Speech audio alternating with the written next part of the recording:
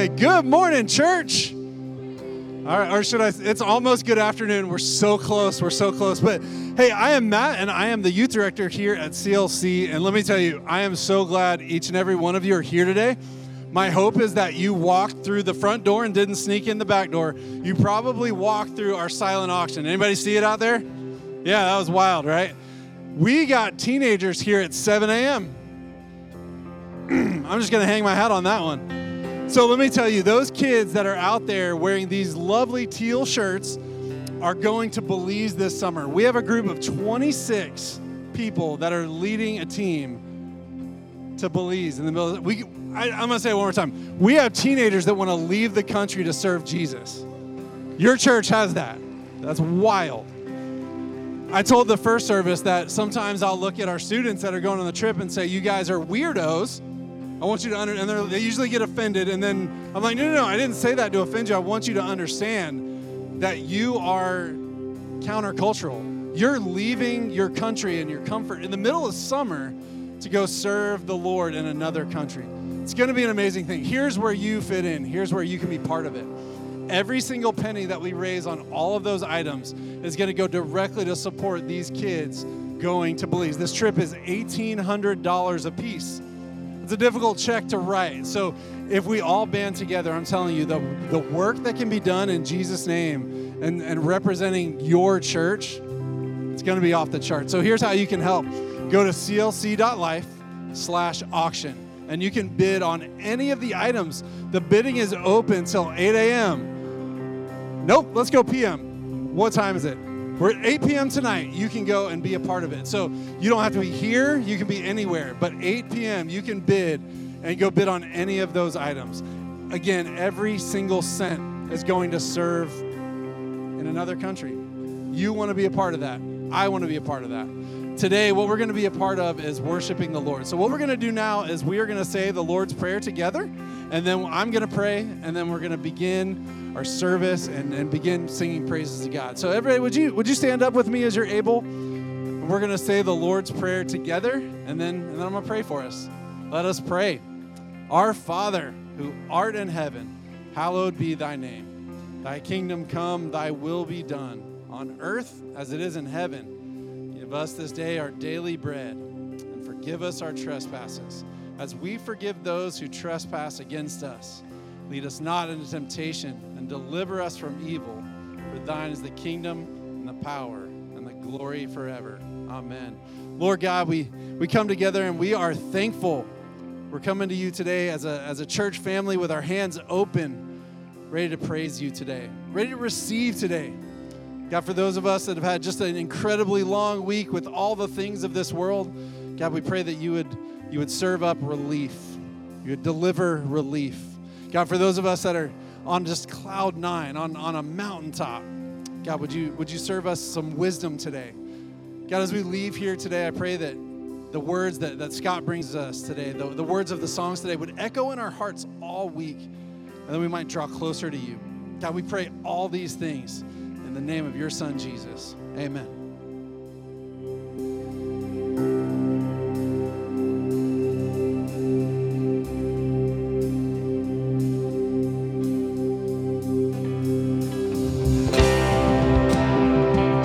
Join us in worship this morning, church. Sing You Make It Easy.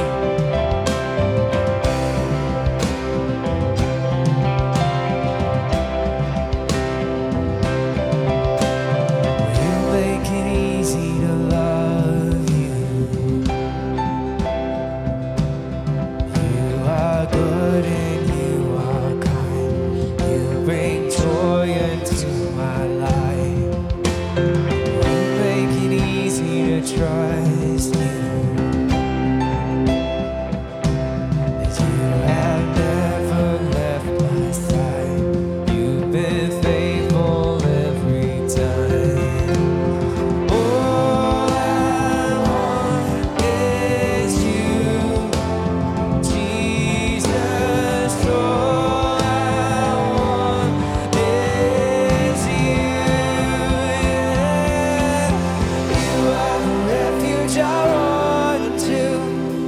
are the fire that leads me through the night. I'll follow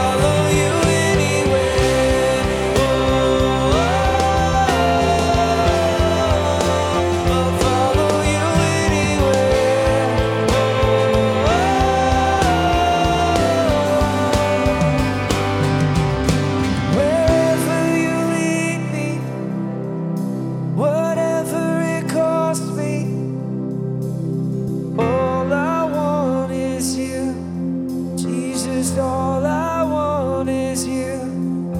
Wherever you lead me, whatever it costs me, all I want is you, Jesus. That's our prayer, church.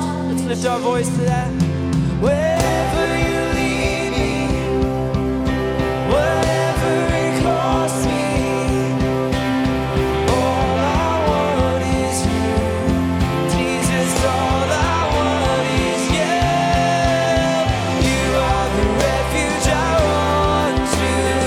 You are the fire that leads me through the night. I'll follow you anywhere. There's no million reasons to trust you, nothing to fear, for you are by my side. I'll follow you anywhere, follow you anywhere.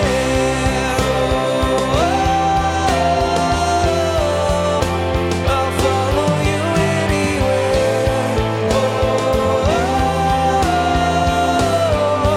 Jesus, follow you anywhere. Oh, Jesus, help us to trust you more this morning. God, we just press in. Thank you for your presence here.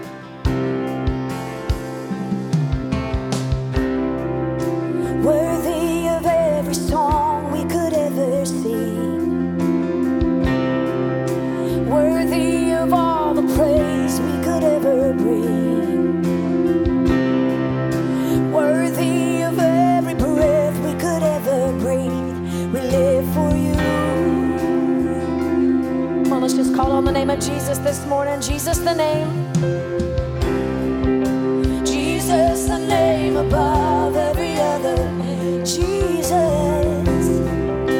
Jesus, the only one who could ever save. You are worthy, Lord.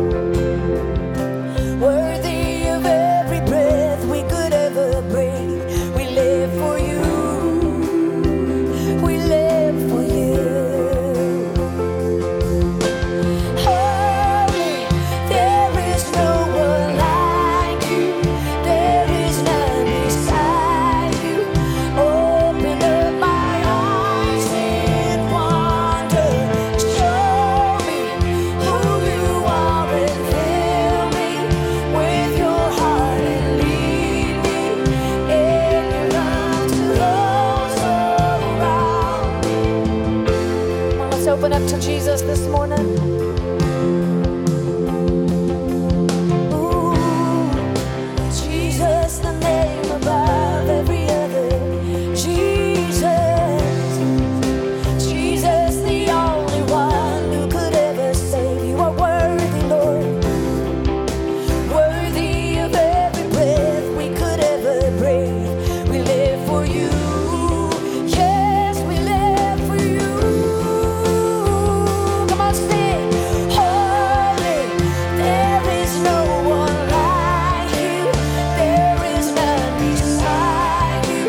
Open up my eyes. Show me who you are and fill me with your heart and lead me in your love to those around me. And I will build my life upon your love. It is a firm foundation. I will put my trust in you alone. And I will. We're going to sing that part again. Come on, let it come from your heart today. I will build my life upon you. Are a firm foundation. A firm found. I will put my trust in you, you alone. And I will not never be shaken. Holy, there is no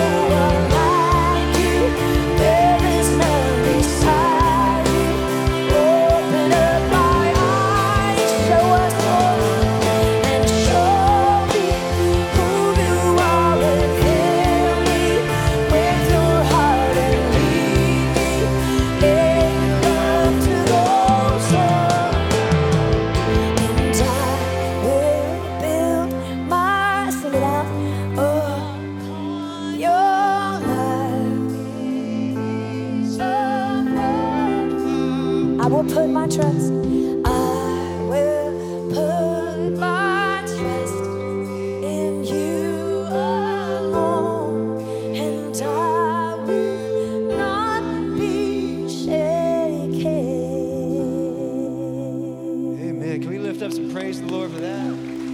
Amen. Man, what a blessing it is that we have a God that is so consistent and so sure that we can build our lives on the foundation of Him and know that no matter what life throws our way, that foundation won't be shaken. That no matter what challenges or difficulties we face, we know how the story ends, right? We know that our God is in control and is in charge, and we can lean on that. We also know that our God provides everything we need, and then some. You know, He doesn't just leave us out there with a hope and a prayer. He leaves us with all that we need, especially with His presence. And so as we sing this next song, I just pray that we would lift that up and remember that He is more than enough for us today.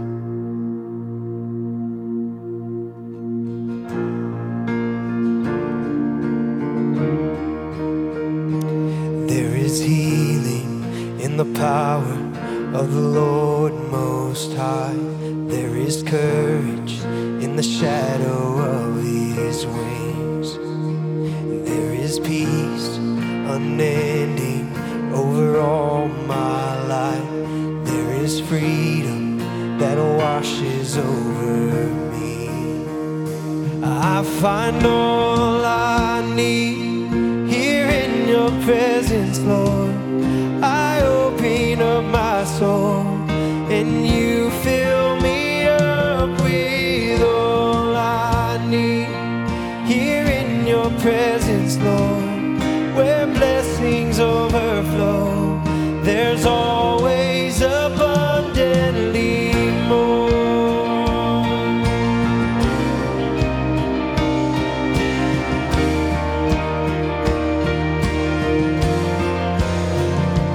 There is rest in the goodness of the Lord my God. There is treasure in the kindness of my King. There is comfort in knowing Your unfailing love, my provider. You set my spirit free. Yeah. I find all I need here in Your presence, Lord. I open up my soul and You fill me up with all I need here in Your presence, Lord. Where blessings overflow, there's always abundantly more. You're more than enough, God.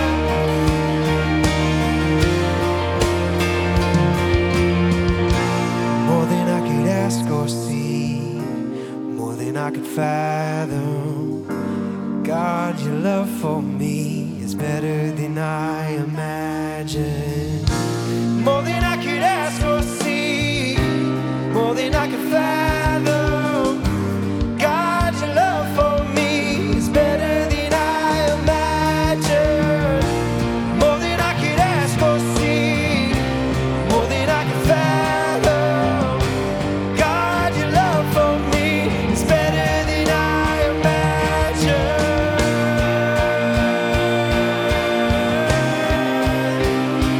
So much more.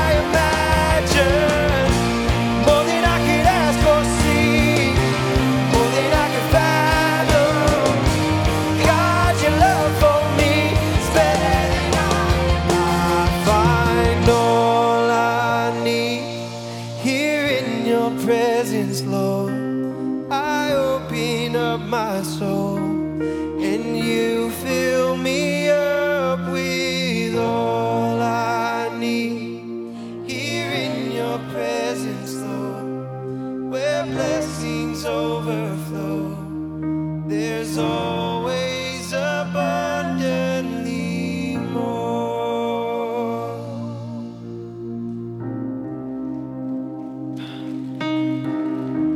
Father God, we thank you for being our provider, being the one that gives not just the things that we need, God, but that gives good things that are such blessings to us, Lord, for giving us everything we need and more. Father, your word says that you clothe the lilies and you watch over the sparrows, and how much more would you do for those that you've created in your image? Father God, we thank you that you provide so consistently, and that we can build our lives on the foundation of your love and faithfulness to us.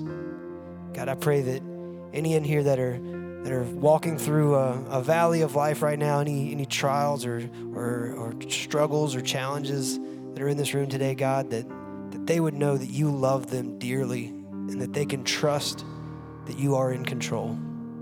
Father God, I thank you for the transformations you've been doing in this building these last few months, God, and I thank you for the hearts that you're going to heal in the next few months. Lord, bring them on. We're excited to see what you're doing, God, and we thank you that we get to be a part of it. Father God, we love you, we thank you, we pray all these things in your name. Amen. Before you guys are seated, make some new friends, turn around, greet the people around you, shake some hands, learn some names, all that good stuff. If you're with us online, we are so glad you decided to join us today. We'll be back with you shortly.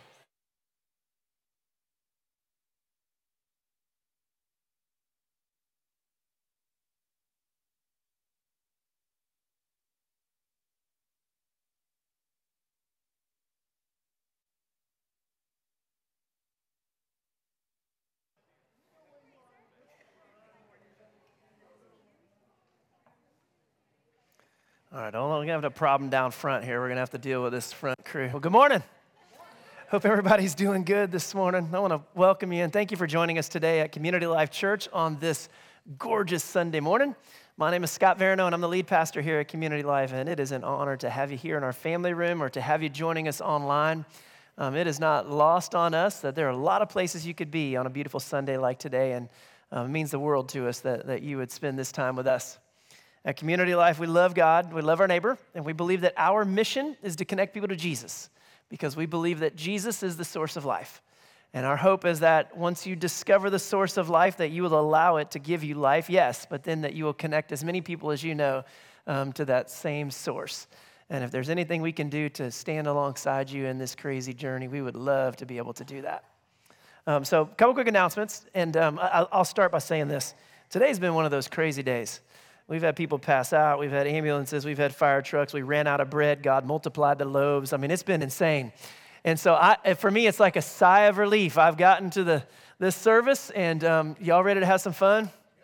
Good. All right. This is where the sermon will actually be good. It's all going to work. It's all going to come together. Everything I tried on those first two groups, this one's going to be the best, I promise. So a couple quick announcements, and then jump into that message. As you walked in, you saw the silent auction out front. Matt said it when we started. Thank you. If you have businesses or if you donated things, thank you for doing that because it just helps these students get out into the mission field. And if you're bidding on the stuff, thank you because all of that resource goes right back into allowing them to get out there and to connect people to Jesus. And Matt told me that everything this year is done digitally. So it's not lost on me that as we're going through this sermon, many of you will be changing your bids. So if I look down and if I look at you and you're out there just flipping like this because you don't want anybody to outbid you, I know what's going on. I got it. And I trust. It's all for Jesus. Amen? Okay. And then I want to tell you about Holy Week services. Now, we're a little bit ahead to be making this announcement, but just to prepare you for what's coming up. So Holy Week this year is in a weird spot. It's during spring break.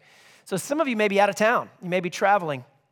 But we have multiple services during Holy Week, the last week of March, a Maundy Thursday service, which is a communion service, and then a Good Friday service. If you've ever been a part of traditional churches, you know what that is. And then on Saturday night, we'll have our first of the Easter services at 6 o'clock. Things have grown so crazy, we have to have a service on Saturday night in order to get everybody in here on Sunday. So that kind of gives you the layout of the schedule. But I want to tell you, the Monday, Thursday service this year, as it has been, is going to be awesome. We're going to set up a triclinium on stage, and we're going to have all of our disciples dressed up, and they're going to sit here, and we're going to walk through the Passover meal. And as you sit in the congregation, you will have a box with some of the elements of the Passover. Now, please don't hear me say we're going to have a Passover meal. You will be sorely disappointed. We're going to walk through many of the elements, and so you're going to get a little taste of what that's like, but I'm going to tell you, it will connect you to your faith in such a unique and powerful way, and so that's going to be on Thursday night. And then on Friday night, we are going to work through the last 7 sayings of Jesus on the cross.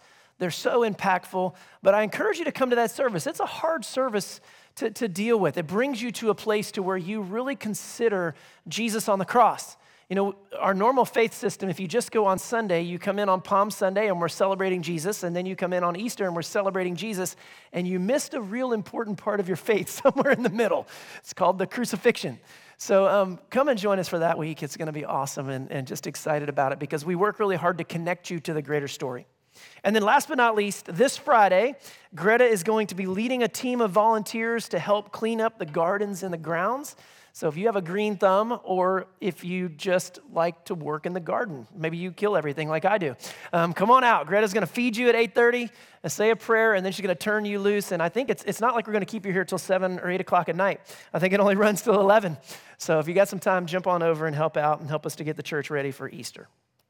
Okay, so we are in a series called Forever Changed, and this is our Easter series. And what we're doing is we're looking at the lives of 7 individuals whose lives were forever changed by an encounter with Jesus. And so I need to start right off the top and tell you that this series is about Jesus. And we want you to encounter Jesus because we believe if you do, your life will be forever changed. But by looking at these 7 individuals, what we're finding is that each one of them was walking through, struggling with, dealing with certain challenges in life that when they met Jesus, the arc of their life changed. And what we're realizing is that when you go back and you do the work, you discover that some of the things they were walking through are some of the very same things that we're walking through today. And if we can find out what Scripture has to say about that, then we can add it to our lives, we can understand it, and then we can allow that same arc to happen in our lives, and we can see what God can do with our lives going forward. So we started off, and I realized there's not going to be time to work through all of these recaps, but let me just tell you, week 1, we talked about Matthew. And if you study Matthew's life, he was a tax collector. He dealt with being hurt and ostracized by the synagogue and by the religious order of the day. So really, that's a conversation about church hurt. So if you have church hurt in your life, go back and check out that first sermon. I think that'll be helpful. And then last week, we talked about Nicodemus, a religious ruling person himself. What does it mean to serve God your whole life, but then realize you never really knew God? Some of us, we need to deconstruct some of the things that we've been taught so that we can really construct our lives around God and the Holy Spirit and Jesus and the true message of faith. And so that's what Nicodemus represents. And so today, we have a video that will introduce you to the person we're going to be looking at. And I'm excited because this is a person that I think will connect to all of us in one way or another. So if you'll do me a favor and turn your attention to the screen and see if you can guess who this is before he tells you his name. I'm from Bethsaida. I know the region pretty well. I grew up with Andrew and Peter and the Sons of Thunder. I followed John the Baptist way before I met Jesus. I figured I was looking for something. I knew there had to be more to life than just being a tradesman. With John, I wasn't sure what I was seeing, but I knew it was different. Man, did he shake things up. That dude ate bugs, locusts. Who does that? He did dip them in honey, but still. Anyway, he was so passionate, and he always said he was preparing the way for someone. We had no idea what he was talking about, but it sure beat whatever the tradesmen were doing that day. One day, we were baptizing a group of people on the shore. Now they call it Bethany, beyond the Jordan. This dude walks up. He's got long hair and a scraggly beard. He and John seemed to argue just a bit, but then John dunked him, just like he had everyone before him. Only this time, you're not going to believe this, but a dove came down, and it settled right on him. A big booming voice said, "This is my son, the beloved, with whom I am well pleased." Right then and there, I knew it. I had found what it meant to be more. I knew I was meant to help in a way that actually meant something, to tell people about this guy. So I began to follow him. Well, after he wandered off in the wilderness for 40 days. So I knew that hole, the emptiness I had inside of me, was me looking for a way to do something meaningful. Not just for me, but also for others. See, growing up, I had always been a helper, but meeting Jesus, man, what a journey. He was such a good teacher, telling us stories and taking the Torah to a whole new level that I had never considered. And then the miracles. I saw things. Lepers were healed, blind man saw. Even one of our old friends, Laz, he died, and Jesus brought him back to life. I had to tell everyone. So I started with my buddy Nathaniel. Well, he doesn't like to be called that. He prefers Bartholomew. I had him meet Jesus, and he said the same thing. This is the way to really help people. So we followed him. I am Philip, thankful to call myself a follower and an apostle. I met Jesus, and my life has been forever changed.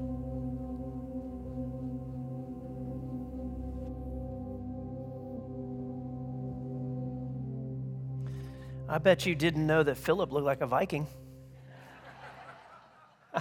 We had so much fun shooting these videos and working through some of the facts. So who knew that was Philip? Who's never heard of Philip in your entire life? Okay, this is going to be a fun sermon today. As we unpack Philip, what I'm finding is that, to me, the more I read, the more I study, Philip represents whatever normal is. I don't know if there's any normal thing anymore, but Philip kind of represents that normal person, the normal arc of life, somebody who's looking, somebody who's searching, has knowledge, trying to figure out what's next. And so in some ways, the message today in the scripture that we're going to look at really connects to all of us because it's really the arc of our faith and what God is looking for. Philip asks questions in real pertinent times that allows Jesus to give us insight or theological keys is one way to say, that help us to unlock our faith. And so as we go through and we study this, maybe you identify with Philip because you're not that big boisterous Peter person. You're not John, I love everybody. You're just here and you're trying to figure out faith. And you're navigating through, and maybe this is the one that this is the one that really speaks to your heart. So let me give you some context about Philip, and then we'll read some of the scripture around him. But the first thing you need to know is that all of the stories that we have about Philip are found in the Gospel of John. Something interesting about John, he loves to develop characters, and I don't mean characters that aren't real. These are very real people, but he loves to give us insight that unfolds the story. I don't know if there's a better way to say that, but that allows the story to unfold. So we get more about Philip than any of the other Gospels give us.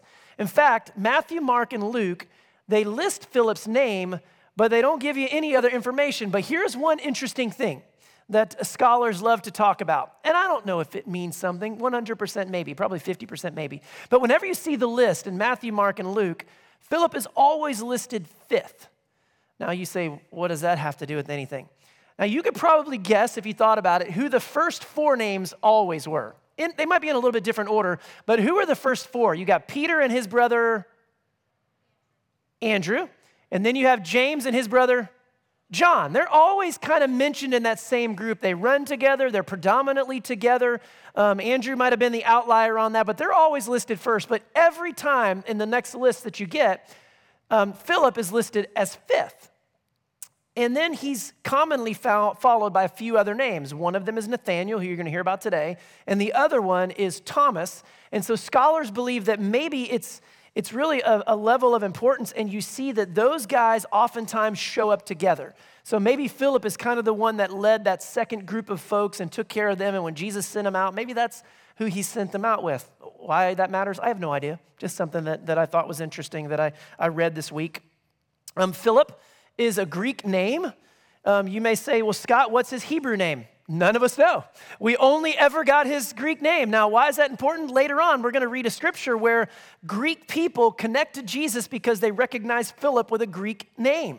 So we never get his Hebrew name. We only get his Greek name, and the name means lover of horses. And so if you're here today and you're having a hard time paying attention to the preacher, but you love horses, maybe now you're connected because that's his name. We don't know anything about a horse. Maybe he's the one that went and found it. I have no idea. So there you go, lover of horses. He's from Bethsaida. Now, if you know anything about the layout of Israel, if you think of the Sea of Galilee, on the very northernmost shore of the Sea of Galilee is Bethsaida. It's also the hometown of Andrew and Peter. So more than likely, these guys would have all been connected together. But I think important for me to know where Bethsaida is that it's in close proximity to Capernaum. And you're like, well, what is Capernaum? Capernaum is the hometown where Jesus did all of his ministry. He launched out from there. He lived with Peter and his mother-in-law, Peter's mother-in-law, in Capernaum, and Jesus used that as a home base. So Bethsaida was right there, and that's where Jesus draws some of these disciples that end up following him all around the Sea of Galilee during that time. And I think the other thing to note is many of these disciples started off their ministry by following John the Baptist first. And so as Jesus kind of got to know them, he picked up those disciples and they went along with him and they continued on in their ministry. And so the same is believed to be true for Philip, that maybe he was one of those disciples that followed John as well. So let's go ahead and look at the scripture. We're going to be reading 4 stories quickly through John to give you a snapshot of John, and then we're going to jump over to the book of Acts to kind of round out the arc of Philip's life to give you that bigger taste of maybe where he ends up. But in John, we start off with the story of John the Baptist.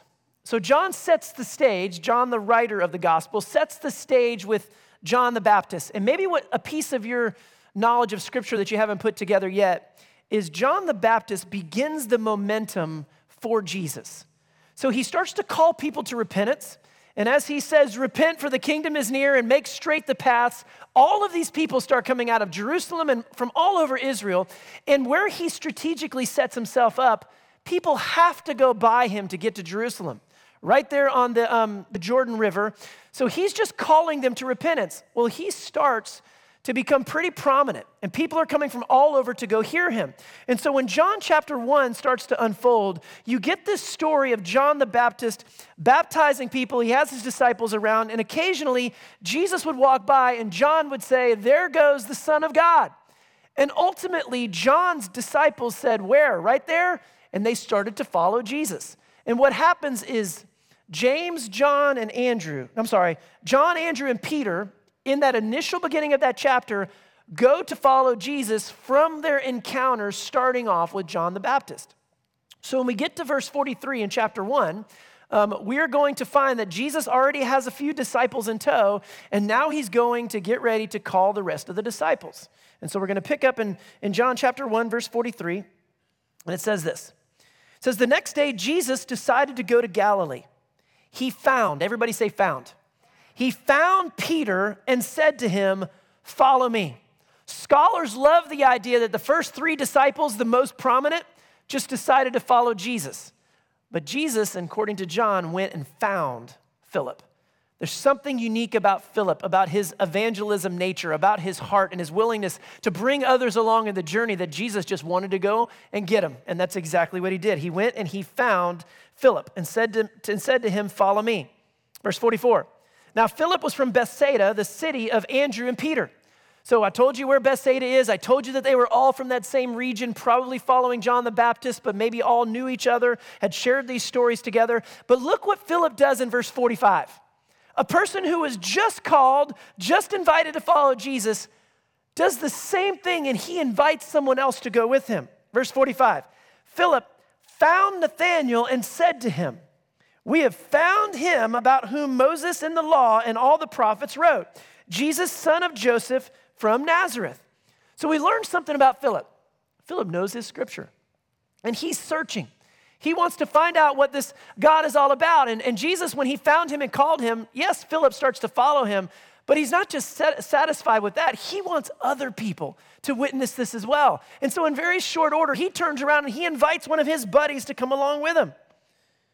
And so he tells him, he says, he's come out of Nazareth. Philip said to him, Oh, and Philip said, I skipped ahead. Verse 46. Oh, man, I jacked this whole thing up. Here we go. I told you this was going to be the best. Now I got to fix it, right? I'm sorry. So he said, Jesus, son of Joseph from Nazareth. Verse 46, Nathanael said to him, can anything good come out of Nazareth? And Philip said to him, well, come and see. So can anything good come out of Nazareth? We hear that and it's lost on us. What does that mean? Nazareth is one of those little small podunk towns out in the hill country of Galilee, way out in the middle of nowhere.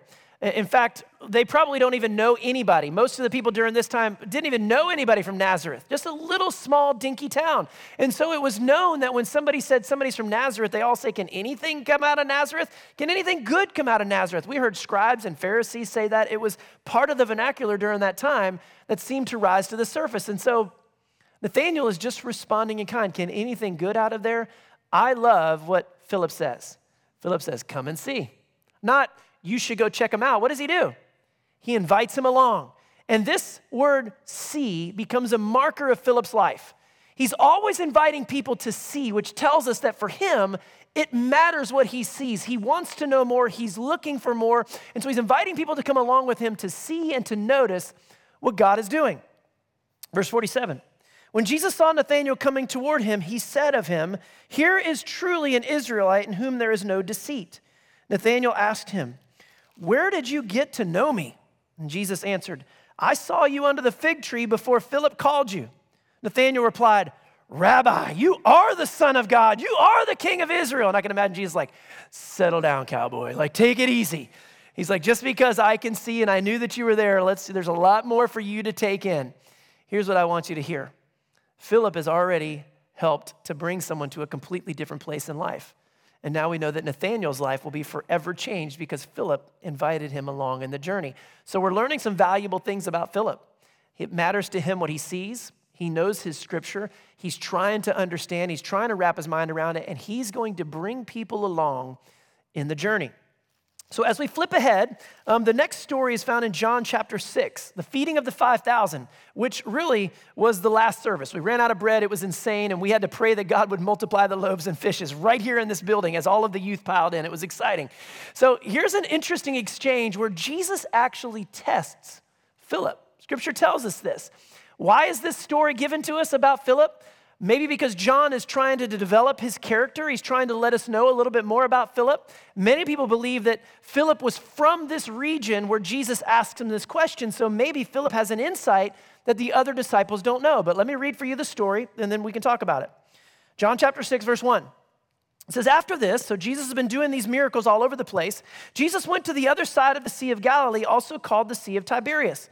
A large crowd kept following him because they saw the signs that he was doing for the sick. And so as Jesus was healing people, thousands of people would follow them. They wanted to be healed, or they knew someone that was sick, or they wanted to find out what was going on. So everywhere they went, they had massive crowds of people that would follow them. Verse 3, Jesus went up on the mountain and sat down there with his disciples. Now the Passover, the festival of the Jews, was near. When he looked up and saw a large crowd coming toward him, Jesus said to Philip, get ready, where are we to buy bread for these people to eat? He said this to test him, for he knew what he was going to do. Now imagine for a moment, you're traveling with Jesus. You've just kind of got to know him. You're seeing all these miracles, all these awesome things. You sit down on the hillside. Finally, you got away from the crowd. And then up over the hill comes 5,000 people. And Jesus leans over to you because you're from this region, and he says, hey, Philip, where are we going to get bread for all these people? Imagine the uneasiness that you would feel. You'd be like, wait, what? There's nowhere. There's nowhere that you can get bread. Jesus knew that he was asking him the question, and there's a purpose for why he asked this, but I want you to feel the understanding of what Philip was like in that moment. Remember our guy who wants to see, he wants to understand? Jesus is now asking him, where can we get the food for this? Verse 7, Philip answered him, 6 months' wages would not be enough bread for each of them to get a little.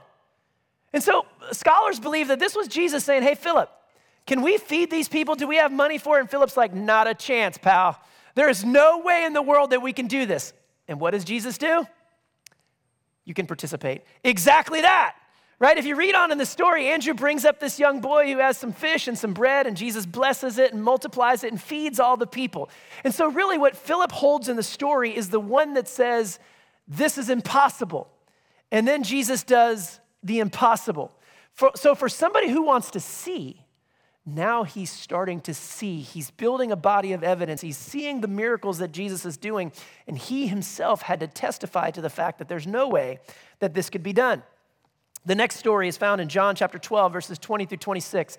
We're not going to read it, but I'll paraphrase it for you. Remember, he has this Greek name, Philip. And so as you get into John chapter 12, you already have you have Lazarus come back from the dead, whatever that word would be. So Lazarus comes back from the dead. You have the triumphal entry, and there's all sorts of news blowing through Jerusalem about this Jesus. And there was this group of people that were Greek who want to find out more about Jesus, and they approach Jesus' disciples. But if you're Greek and you're looking at a bunch of Hebrew people, who's the one that you're going to approach? The one that's named Philip, right? Like, hey, maybe this guy, maybe we have some sort of a connection there. So they go to Philip and they say, Philip, we want to, listen to this, you can't make this up, see Jesus. So once again, you have Philip connecting people to Jesus. It's really powerful, this understanding of the word to see. And now we're getting to my favorite scripture, John chapter 14. Here we have Philip asking a question or making a statement that unlocks scripture for us in a way that I hope you can hold on to for the rest of your life. And before I read this, there's a part of understanding in this scripture that I want all of you to hear.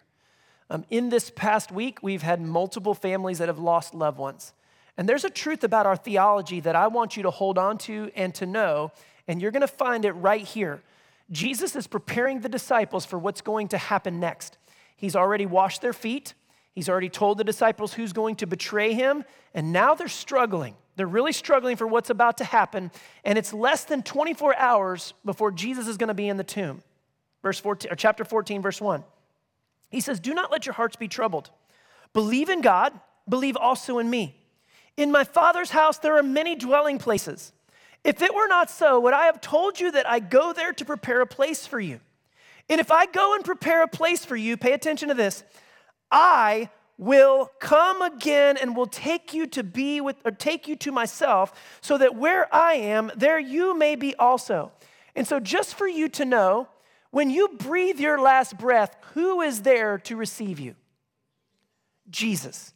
Jesus says, I will come.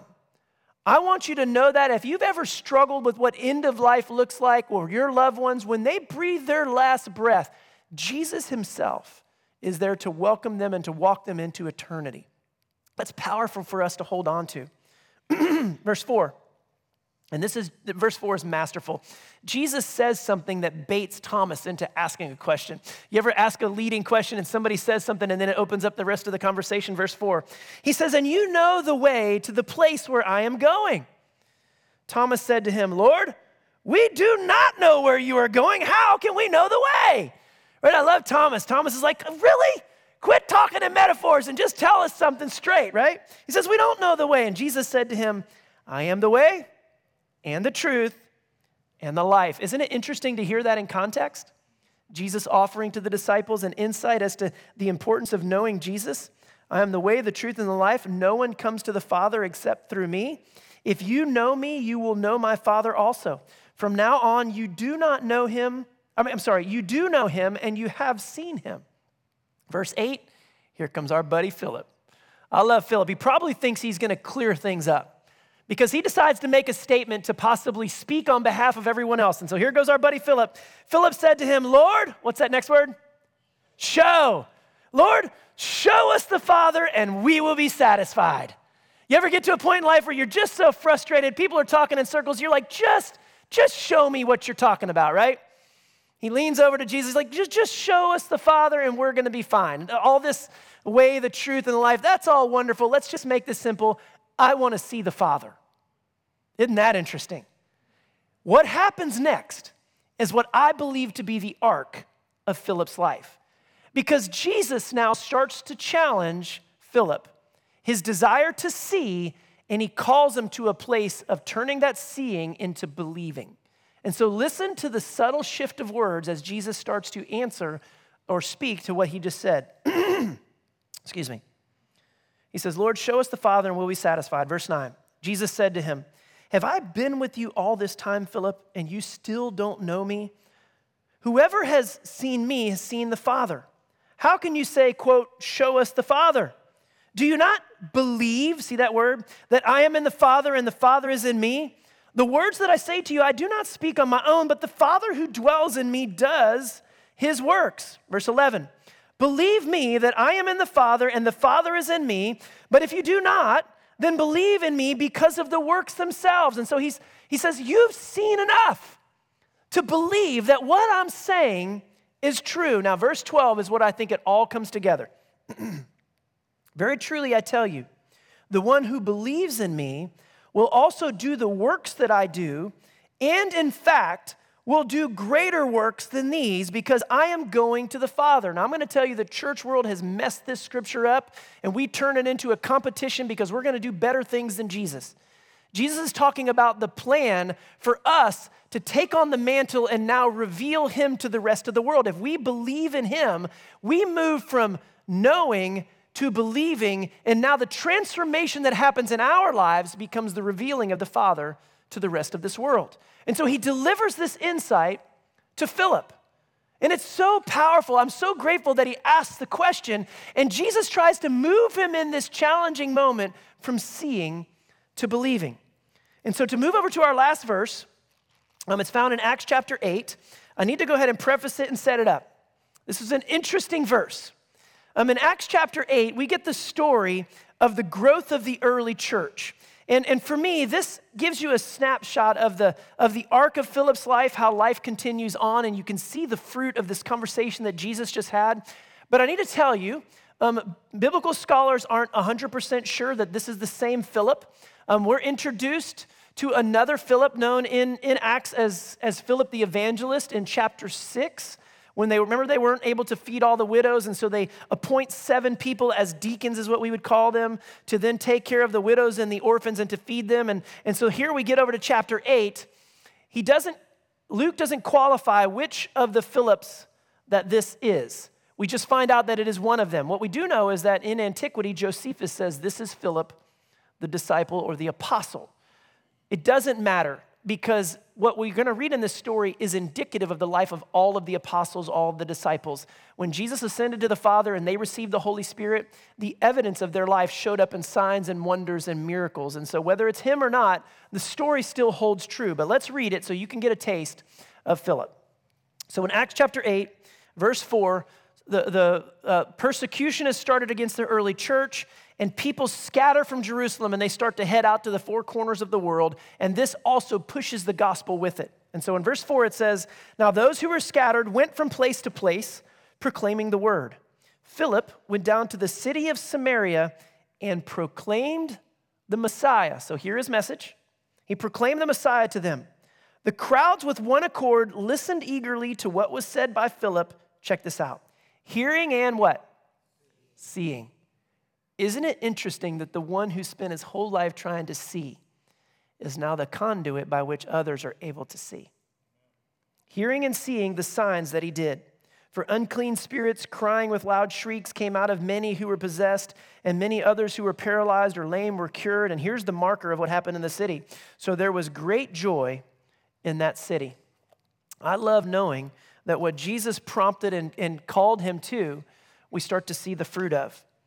And so in this message, thinking about all of that scripture and pulling it all together, Philip, other than that last chapter that we just read, wasn't really a part of any of the craziness or the things. I mean, like he doesn't have a lot of stories that unfold.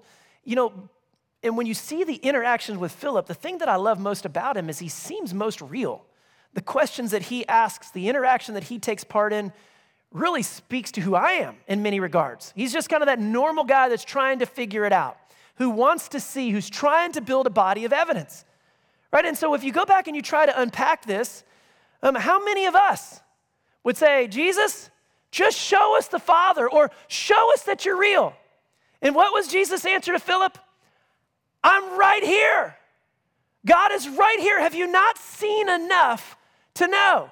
that this is the plan. And so the invitation that Jesus offers to Philip is to move from seeing to believing, from searching to revealing. And I think my question for all of us is, how many of us are here today and we're saying, God, just show us who you are, or just reveal yourself to me?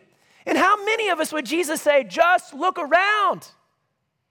There's so much evidence in your life of the times that I've shown up and led and loved and provided and stood alongside you, that if you just dared sit down and start to fill out some things, you'd go, oh, where have I been all along? Because this is the challenge for all of us in the arc of our lives, to move our knowledge about Jesus down to our heart and to allow it to become faith. This is that moment of transformation. And when we allow that to happen and we allow God to start transforming our lives, then what people see in us is Jesus. When Jesus says, I'm going to the Father, what he's saying is that we become the ones that now get to carry that gospel message, just like Philip was doing. And we go into our respective areas of the world and we proclaim Jesus as the Messiah. When people look at us, if we're allowing God to do the work inside of us, you know who they see? Not us. Who do they see? Jesus. Allowing him to transform and allowing him to change. And so the question that I think I would ask today is, where are you in this story? Have you already allowed that idea of wanting to see to start to change into faith and become a belief? Or are you still stuck? And that's not wrong, because I believe we're all in a continuum and we're all figuring it out. And if you're there today, my hope and my prayer is that you'll start to do the work and you'll start to ask the questions. God, where are you? Where can I see you? Show me your work. I want a palpable experience of where you are. And I'm just crazy enough to believe that when you do that, that God will reveal himself to you. And that faith will become strong, because it'll start transforming from that idea of seeing to believing. And if we as a church can get to that place, then there's no question that people will start seeing Jesus, because the transformation that will happen will bring about a change in this world. Amen? And you can simply open up your hearts and choose to believe today. And so with that, I'd like to invite our communion stewards to come forward. I say this every time that we receive communion, but what a perfect day to receive communion. Imagine Philip with the desire of wanting to see Jesus. Okay, so keep that in your mind. Is seated at the Last Supper when Jesus goes through the very elements that we're going to go through this table. And Jesus does something so profound. Now, I'm going to tell you, none of them understood what he was doing, but Jesus does something so profound that gave them an anchor in their life. Jesus took bread. So remember, Philip is the guy who wants to see. He wouldn't have understood what Jesus was doing at the time, but Jesus took bread, he gave thanks, and then he broke it. And he turned and he gave it to his disciples and he said, "This is my body, which is broken for you."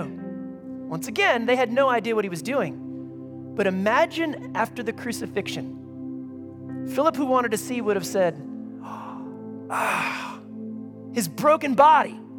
Like, that makes sense. And then Jesus would have taken the cup and he said, and this cup represents a new covenant for the forgiveness of sins. Now, they would have been taking part in the Seder meal, and maybe they thought they knew what that meant, but when they saw him on the cross with his blood shed, the understanding of the Passover lamb, they would have said, oh.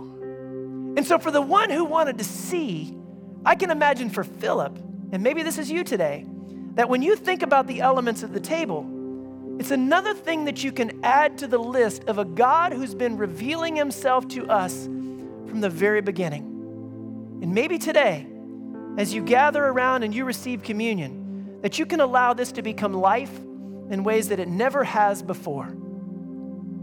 Heavenly Father, we love you. God, and we thank you for your broken body and for your shed blood and your willingness to offer yourself to us. And God, as we gather our hearts together, so many of us, yes, we believe and yes, we have faith, but oh, just show us.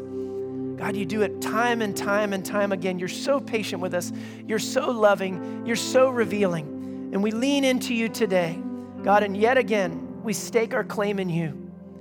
Lord, it's not lost on me that there are many, many folks here today that are struggling whether it's physically, emotionally, or spiritually. But Lord, you meet us right at the point of that struggling, and this is where we discover our faith can be truly palpable, the God that is present to us in our moments of weakness. And I pray that you would sustain us, that you would love us well, and that you would offer us life. God, we love you. We trust you. And it's in the name of your Son, Jesus, we pray.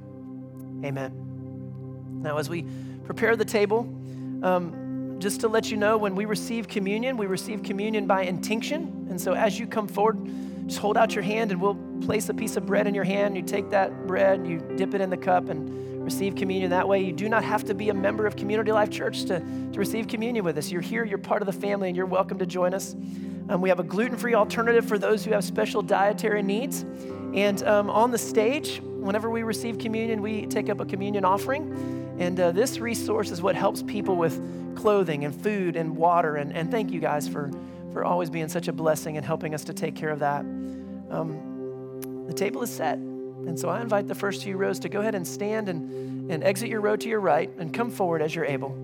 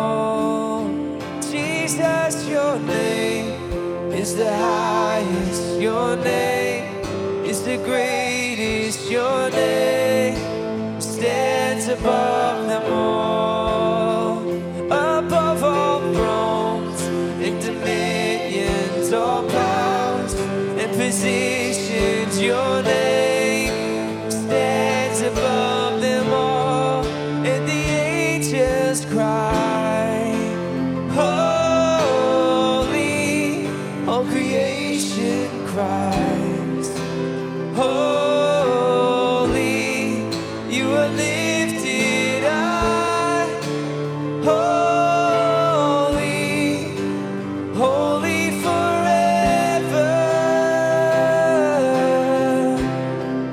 And your people sing, holy to the King of Kings. Holy, you will always be. Holy, holy forever. You will always be. Holy, holy forever.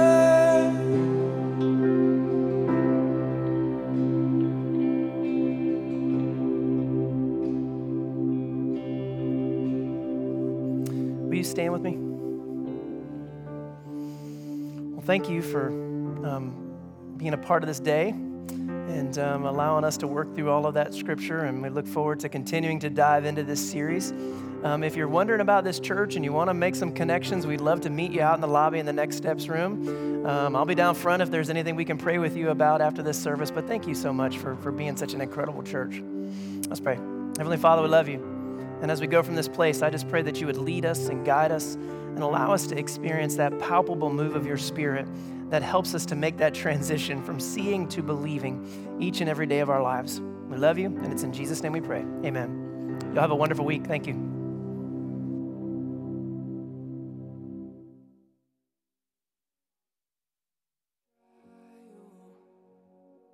I've ever faced.